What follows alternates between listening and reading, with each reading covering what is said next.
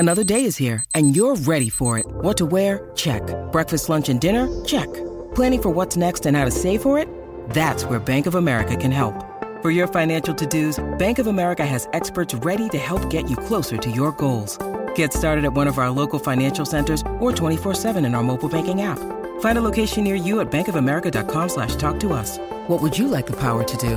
Mobile banking requires downloading the app and is only available for select devices. Message and data rates may apply. Bank of America N.A., member FDIC.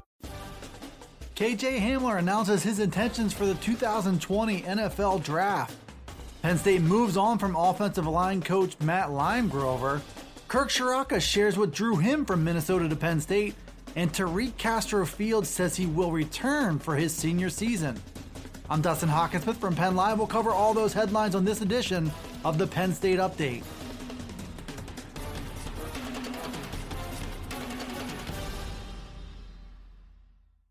Penn State wide receiver KJ Hamler ended weeks of suspense on Tuesday when he officially declared for the 2020 NFL Draft. Hamler was the last big name hanging out there since the end of the regular season, but the popular thought was that Hamler would indeed make the jump after a big redshirt sophomore season. Hamler led the Lions with 56 catches, 904 yards, and 8 touchdowns. He also demonstrated tremendous speed and playmaking ability that should be appealing to all NFL teams. Hamler is undersized but explosive at 5'9" and 176 pounds, but his game-breaking quickness should be a real factor at the next level. Hamler has drawn comparisons to Deshaun Jackson, who had similar concerns coming out of Cal in 2008, but has since played in 3 Pro Bowls. Hamler has a shot to repeat that success, and he hits the NFL early with little else to prove in his Penn State career.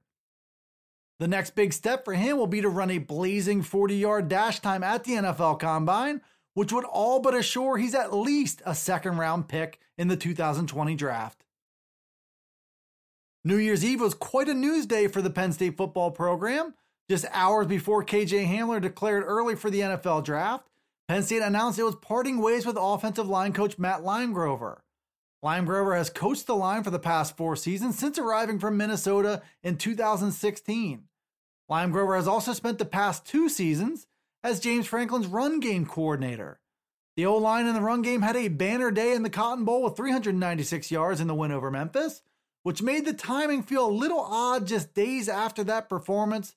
But Penn State is also bringing in a new offensive coordinator in Kirk Ciarrocca, who might be looking for someone who better fits his vision for the offense.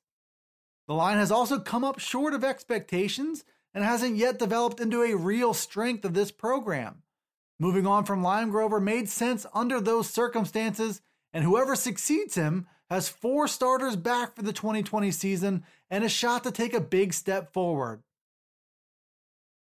Penn State will break in its 3rd offensive coordinator in a span of 4 seasons come next year. Kirk Ciarrocca is a central Pennsylvania native who led the Minnesota offense under P.J. Fleck for the past 3 seasons. Ciarrocca also called plays for Fleck at Western Michigan and was previously a co-offensive coordinator at Rutgers. He was an ideal candidate for James Franklin because of that experience and the fact he wanted to be at Penn State. Ciarrocca talked last week about his decision to take the Penn State job and said it checked off several boxes. Penn State is a homecoming for him, just as it was for James Franklin. Penn State also has a chance to win a national title, which Ciarrocca said was another big factor in his decision. And Ciarrocca has a track record of developing wide receivers, which could be a big deal for a talented Penn State position group that has underachieved in recent seasons. Penn State got another piece of good news on Wednesday with the announcement from Tariq Castro-Fields that he will return to Penn State for his senior season. The cornerback had an up-and-down season in his debut as a starter, which might have helped make the decision for him.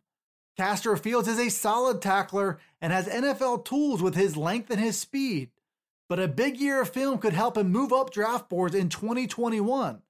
At the same time, the return of Castro-Fields helped with the overall experience level of Penn State's corners in 2020.